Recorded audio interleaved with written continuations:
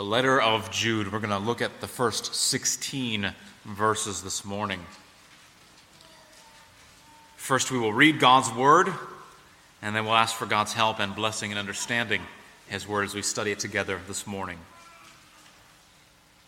Jude, beginning at verse 1, reading through verse 16.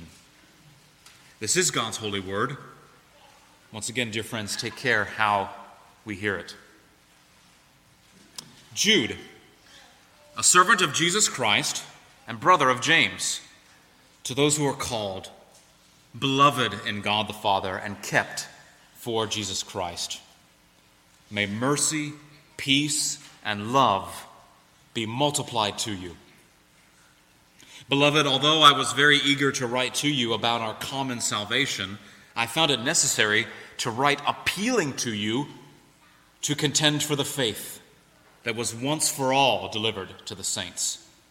For certain people have crept in, unnoticed, who long ago were designated for this condemnation, ungodly people who pervert the grace of God into sensuality and deny our only Master and Lord, Jesus Christ.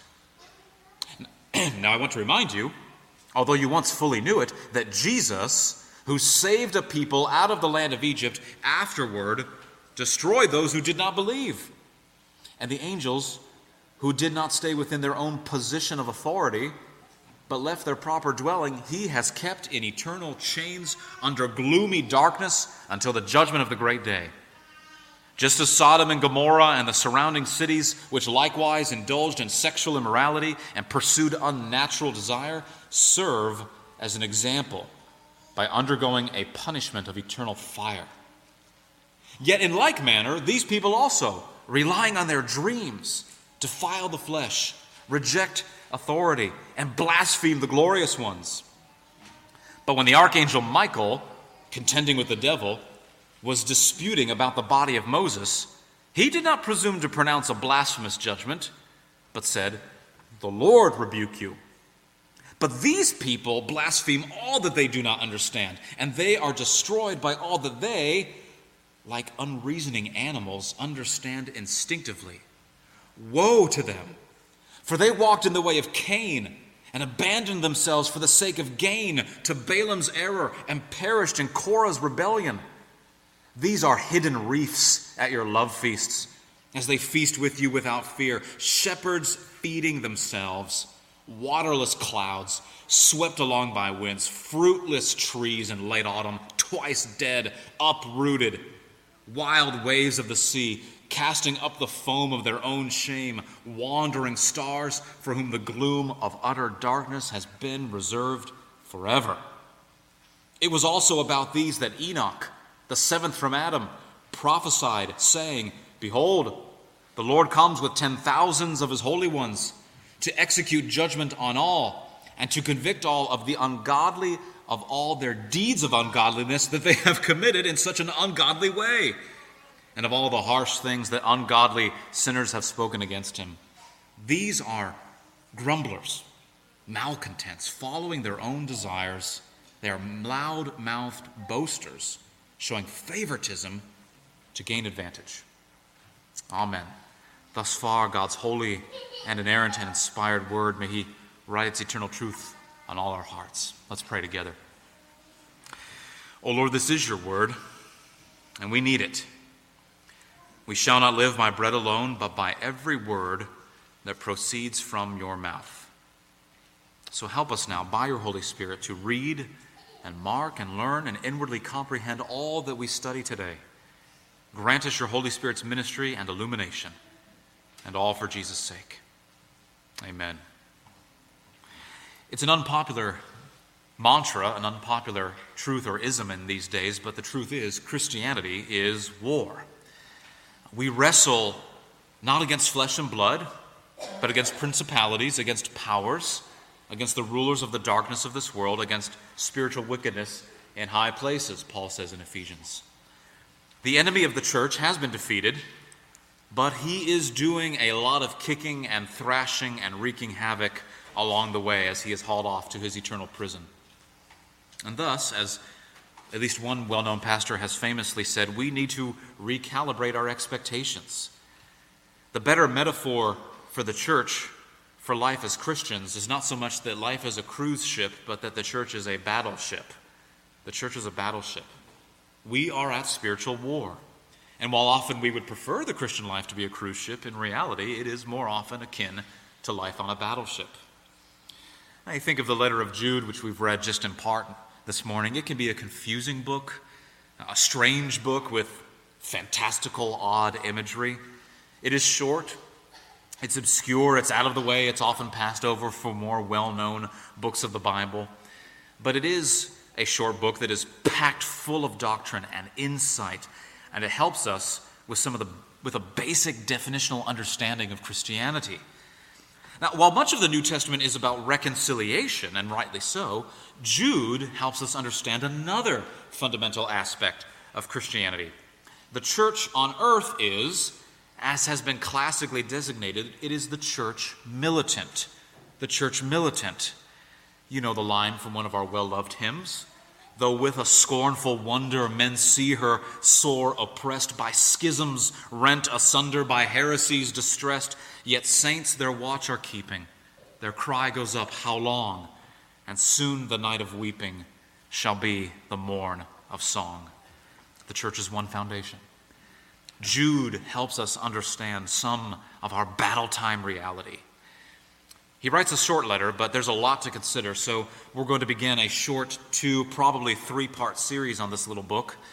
Jude was the brother of James, and so the half-brother of the Lord Jesus.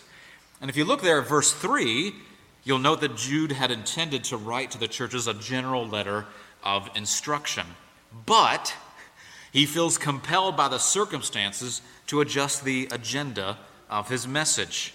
There in verse 3, although I was very eager to write to you concerning our common salvation, I found it necessary to write appealing to you to contend for the faith that was once for all delivered to the saints.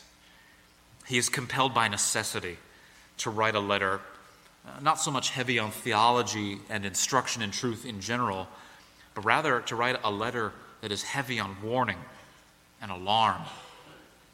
Jude, as one commentator said, is a wartime missive from the heavenly commander-in-chief to his soldiers. Soldiers fighting and bleeding on the front lines of a fierce spiritual battle. Jude is giving us the rules of engagement as the church militant marches to war. Close quote. And so today I want to see four themes. I want us all to see four themes that run through these opening 16 verses. A Christian's understanding of his own identity, a Christian's understanding of his assignment, a Christian's understanding of the opposition, and a Christian's understanding of the fallout. Four things to guide our study this morning. So first thing, verses 1 and 2, the Christian's understanding of his own identity. Look there at verse 1 and you see the descriptors that Jude uses to address his audience. He's writing to those who are called. And then the other two phrases, beloved in God the Father and kept for Jesus Christ. Those two phrases flesh out more fully what it means to be called. Now Jude, as we saw just a moment ago, he's going to say some very challenging things, perhaps some unpleasant things to receive or hear about false teachers and about immorality. And before he leads us down into his instructions and into his exhortations for our wartime mentality and our wartime living, he wants us to understand our true identity clearly before he gets to that, so that we might be encouraged and we might be made ready for the fight. So he begins here. His first doctrinal point is to underscore the believer's self-understanding by highlighting their calling. And of course, by calling, he's referring to the effective, powerful, irresistible, sovereign work of the Holy Spirit, who through the preaching of the gospel draws people into union with Christ Jesus. He works new life into their hearts. He illumines their understandings, and he gives them the gift of saving faith. You know, the classic illustration of effectual calling, the classic picture of calling really is Lazarus. You remember that story in John 11? Lazarus, he's dead. He's buried. He's in the tomb. He's totally unable to respond. He's totally unable to to alter his own condition. He was dead. And then Jesus called him, Lazarus, come out! And at the word, at the summons of King Jesus, he sprang forth, unable to resist the command of his King and Maker. And he strode forth from the tomb alive. That is the picture of calling, of effectual calling. Those who have been called, as Jude says. That's what's happening. God in Christ, by the power of the Holy Spirit, is summoning those who were once dead in sin. By grace you have been saved, called forth into new life, into communion with my Son. The called of God, Jude addresses these Christian people. And more than that, the called are beloved in God the Father, and they are kept for Jesus Christ. Now, aren't those glorious descriptors for your biography? Not just beloved by God, that's true, but as if that weren't enough, but beloved in God the Father. When you were called to new life through the gospel, you were placed directly into the path of the love of God. Called and beloved. If you are a believer in Christ Jesus, that is fundamental to your identity. It's who you are. Beloved, cherished by God the Father. Now, some of us, I know, have a hard time believing that God would love such a one as us. I've had these conversations with a number of you. For some of you, you have a difficult time apprehending or believing or internalizing this teaching. Is because you've never understood what the love of a father is like, or some other significant figure, a supposed loved one in your life. And so because of that, the scars that you bear, the deep and abiding emotional wounding, render such that you doubt that you could ever be loved. Now, for others, it's because love was never sure or certain. You had those in your lives that supposedly loved you, but it was always conditional. It's always conditional. It was just a tool for manipulation, to leverage you to conform to their demands. And that love or that affection was withheld, as often as it was given, whenever convenient. Love was a tool to dispense or to withhold in order to get what they wanted out of you. Others of you have such a seared conscience, such a burden of shame. You read the Bible, you read the Scriptures, you read God's Word, you believe that God has forgiven you in Christ because that's what it says. But you're not quite sure that He loves you. Now, perhaps God tolerates you. Because of the blood of His Son, He's legally obligated to let you into heaven. But He doesn't particularly have any disposition of affection towards you. He's under contract. I'll let you in because Jesus, my Son, did what He did, but I do it begrudgingly. Is that your conception of God the Father? Oh, my friends, no. No. Many commentators draw our attention to Psalm 2 in connection with this passage. Psalm 2, you know it. It pictures the Father telling the Son that one day He will give him the nations for His inheritance. Well, the marvelous thing is that if you are a Christian, you are the prize that God the Father has prepared for His Son. The seed of Abraham, called and gathered and redeemed from among the nations. You are His prize. You are His inheritance, His treasure. One commentator says, you are not one, Christian, to whom God may throw some tidbit of grace, some crumb of leftover mercy and love your way. No. You were planted directly in the path of the central stream of the unceasing love of God the Father. Close quote. Beloved in God the Father, and you are kept for Jesus Christ. That's who you are, child of God. Beloved in God the Father, cherished by Him and kept forever secure, tenderly, purposefully, eternally in Jesus Christ and for Jesus Christ. That's who you are, child of God. And then following the common letter-writing customs of his day, like so many epistles, Jude offers a prayer for these loved ones. Verse 2, may mercy, peace, and love be multiplied to you. Thomas Manton, the Puritan, explains what Jude is saying here. Those who are sanctified and called, he says, still have need of mercy, peace, and love. I wonder how often you think about that. Those who are called by Christ, those who are sanctified in Christ, still have need of mercy, peace, and love. And so you see these two things put side by side. Our identity, who we are, called, beloved, kept, and yet for all the riches that are ours, we still need mercy and peace and love. And Jude knows that we need more. This is the reality, as we've already mentioned, that we are in the midst of a dread spiritual battle. Our stupid sin trips us up. Our stupid sin trips us up, and it frustrates us, and it discourages us, and it makes life even more difficult, and it alienates others. The truth is, temptation is powerful, and Satan hates us. The world mocks our message. The world mocks our Savior. There's subtle doctrinal errors, and there's false teaching that bedevil various wings of the church all the time. Get out of here.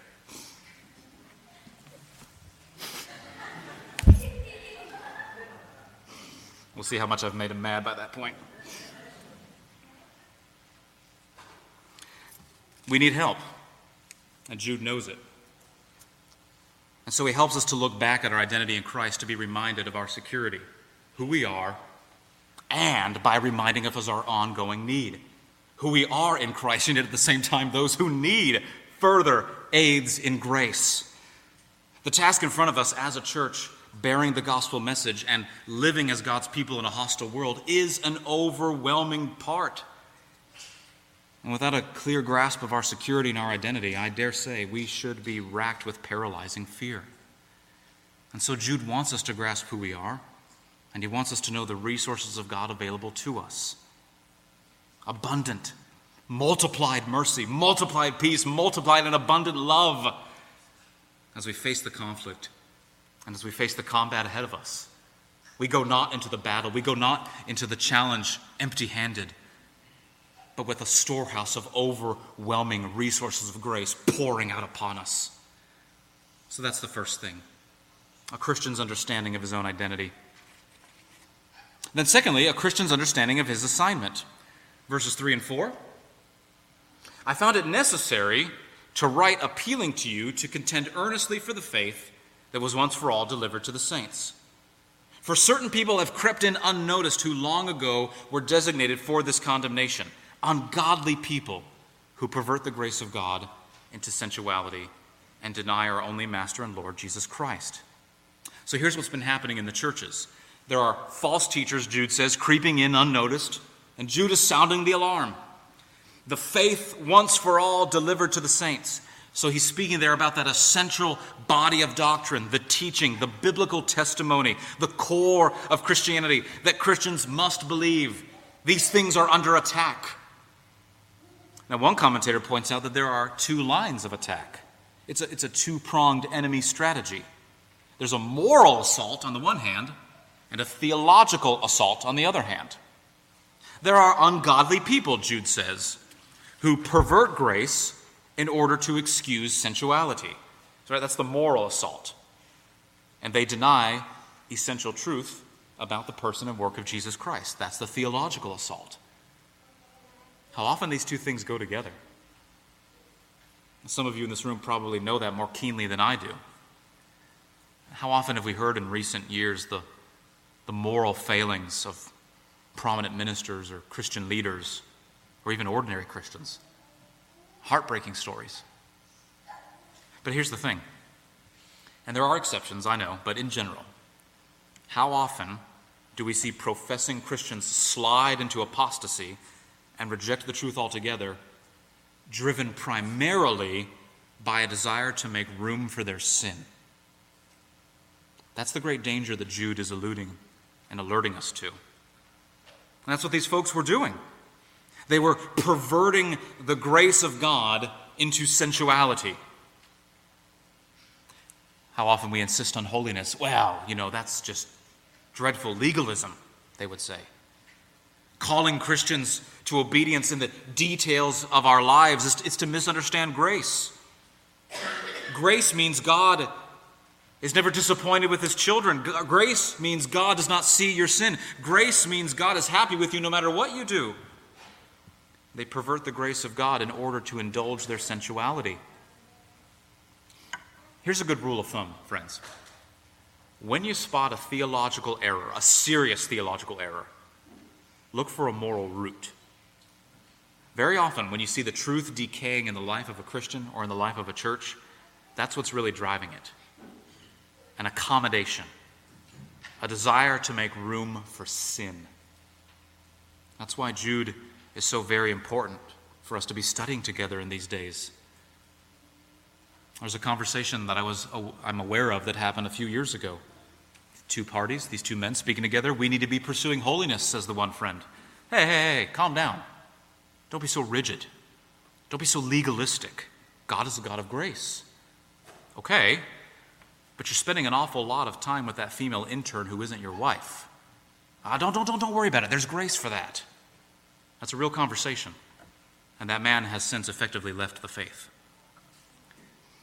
Here's the warning, friends. What we need to watch out for.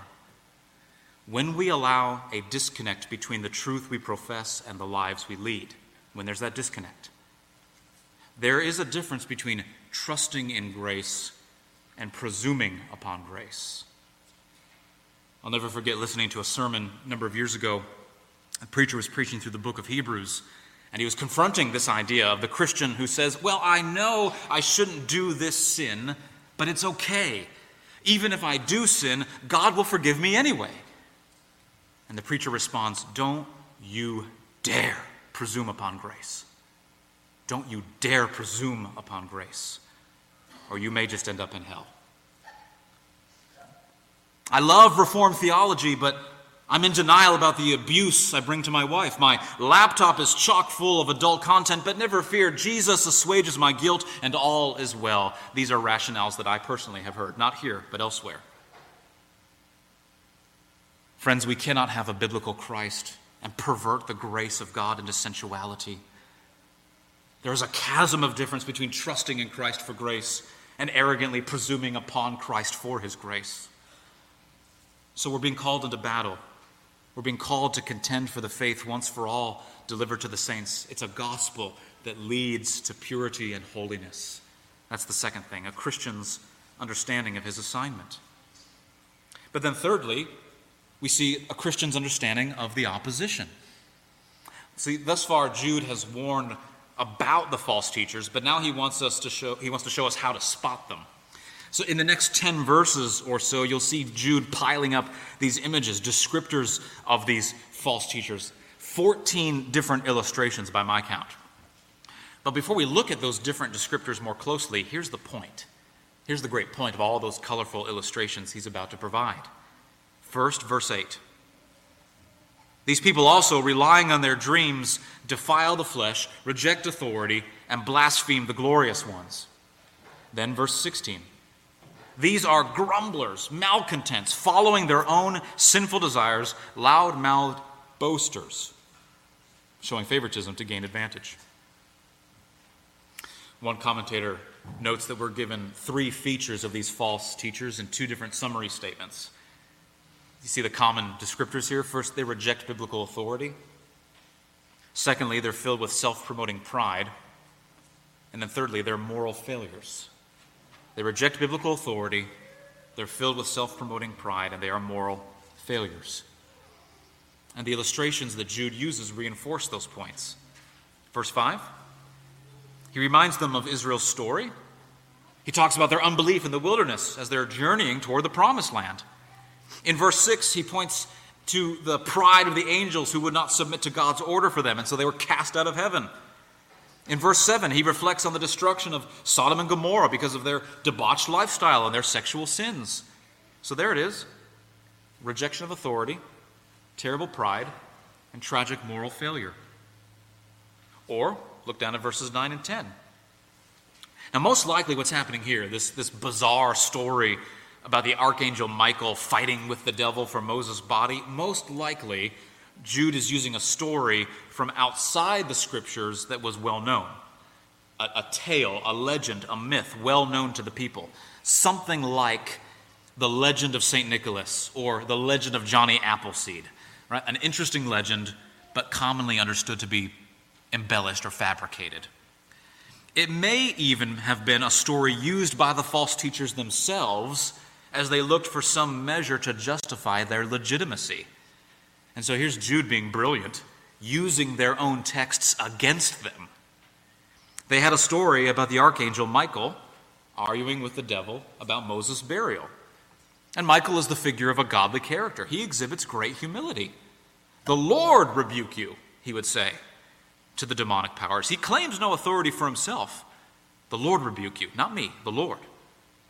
These teachers, however, verse 10, they blaspheme what they don't understand. Arrogance, pride. Or verse 11, the false teachers are like Cain, dissatisfied, angry at God, killing his brother. Genesis chapter 4. Or Balaam in Numbers 22, 23, and 24. The prophet who was hired to prophesy against Israel. Now, Balaam could not curse Israel directly, so he came up with a plan for Israel to bring a curse upon themselves. Balaam told King Balak how to entice Israel into sin, worshiping Baal and committing fornication with Midianite women. And so they did. And he was well compensated for it. Or Korah, Numbers 16, who rebelled against God's authority and challenged Moses' leadership. They think they know better than the Word of God and the servants of God. They are dissatisfied with God's providence. They are dissatisfied with their station where God has placed them, and they make grabs for selfish gain. All in all, Jude says, verse 12, they are hidden reefs at the Lord's table. They are dangerous and deadly. As when a ship sails into a port and it cannot detect hidden beneath the water these unseen, disguised, hidden traps. They run against the reefs, and the ship and all its crew will soon be sunk and drowned. That is the effect of these false teachers. Hidden, subtle, crafty, dangerous, and deadly. They are, Jude says, like shepherds who are only out to feed themselves, not the sheep, fattening themselves at the sheep's expense. They're waterless clouds. That is, they appear like they will deliver refreshing, nourishing showers, and then they deliver nothing. Fruitless trees. They appear as if they will render ripe, delicious, nourishing fruit. Nothing. Like wild waves of the sea, he says, they just stir up sea garbage. And so these men, verse 13, churn up their own shameful actions. Those are the marks of these people. Fakes and shams. The point being is that fruit matters, brothers and sisters. Spiritual fruit matters. By their fruits you shall know them, Jesus says in Matthew 7. Yes, we must profess Christ. Yes, we must confess him with our mouths, absolutely. But saying you follow Jesus is one thing, but faithful obedience, the evidence of a lively faith, the fruit of regeneration, the fruit of the Spirit, adorning the gospel with good works and godliness, that is another thing entirely, isn't it? Let's be watchful, friends. Be on the lookout for false teachers as they infiltrate the church. And let us also be self-watchful. Search and guard and scrutinize our own hearts and lives that we may find our faith to be genuine, that we may not make a shipwreck of it. So that's the third thing, a Christian's understanding of the opposition. And then finally, the fourth thing to see is a Christian's understanding of the fallout. All these warnings on doctrine and living, why does it matter? Well, look at verse 5 again. There is a Savior who saves, Jesus. Praise God, hallelujah. But this same Jesus is Lord and Judge, and he will return one day in judgment. He who saves also judges, Jude warns. For all who despise him, for all those who allegedly trust him, but the fruit of their lives betray that claim to the contrary, destruction awaits. The rebellious angels are held in prison, awaiting for the final judgment. Verse 6. And Sodom and Gomorrah were destroyed for their sins, undergoing a punishment of eternal fire. Verse 7. Those cities and those angels, those are warnings and examples for us. They will perish like Korah's rebellion, verse 11, when God sent fire from heaven to consume all 250 of Korah and his mutinous band. Like wandering stars, probably used for navigation. You want a fixed star by which to set your course. But these are like wandering stars. They wander, they aren't fixed in the sky, and so they mislead travelers into danger and destruction, verse 13. All of these are pictures of what awaits this kind of rejection, this kind of wickedness. The blackness of darkness forever is reserved for such as these. Or look down at verse 14 and 15. Jude is quoting from the book of Enoch. Again, not part of Holy Scripture, but likely to have been material that the false teachers were appealing to. A document, a source material that would have been familiar to the audience then. And even though Enoch is not Holy Scripture, the message that it gives is one that is quite in conformity to the message of Scripture. Verses 14 and 15.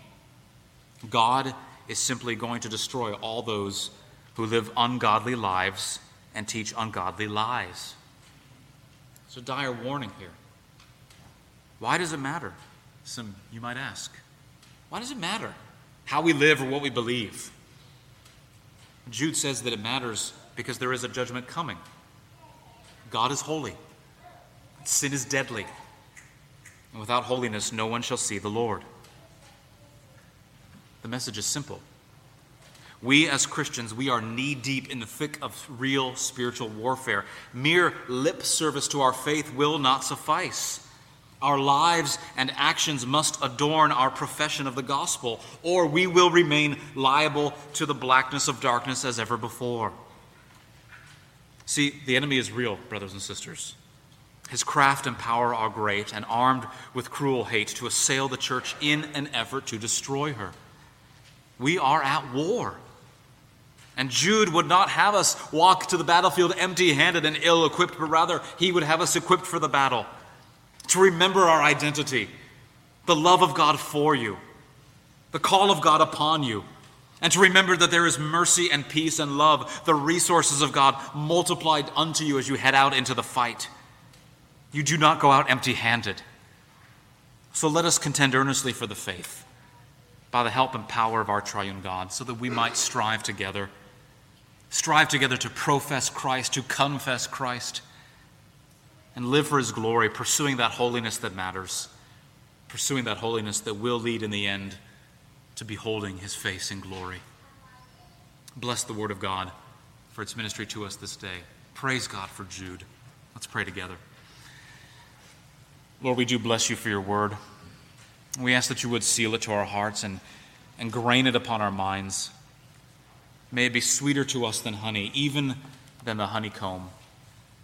Enable us, O Lord, to contend for the faith, for the love of Christ Jesus, aware of these things that we have been told to be on the lookout for, and aware of these warnings to which we must be alert, but also availing ourselves of the resources of your power at our disposal, striving for holiness, striving for purity, not in puffed up arrogance like these false teachers of old, but doing so out of love for God, and so that not one of Christ's little ones should ever be led astray. We ask it all for Jesus' sake. Amen.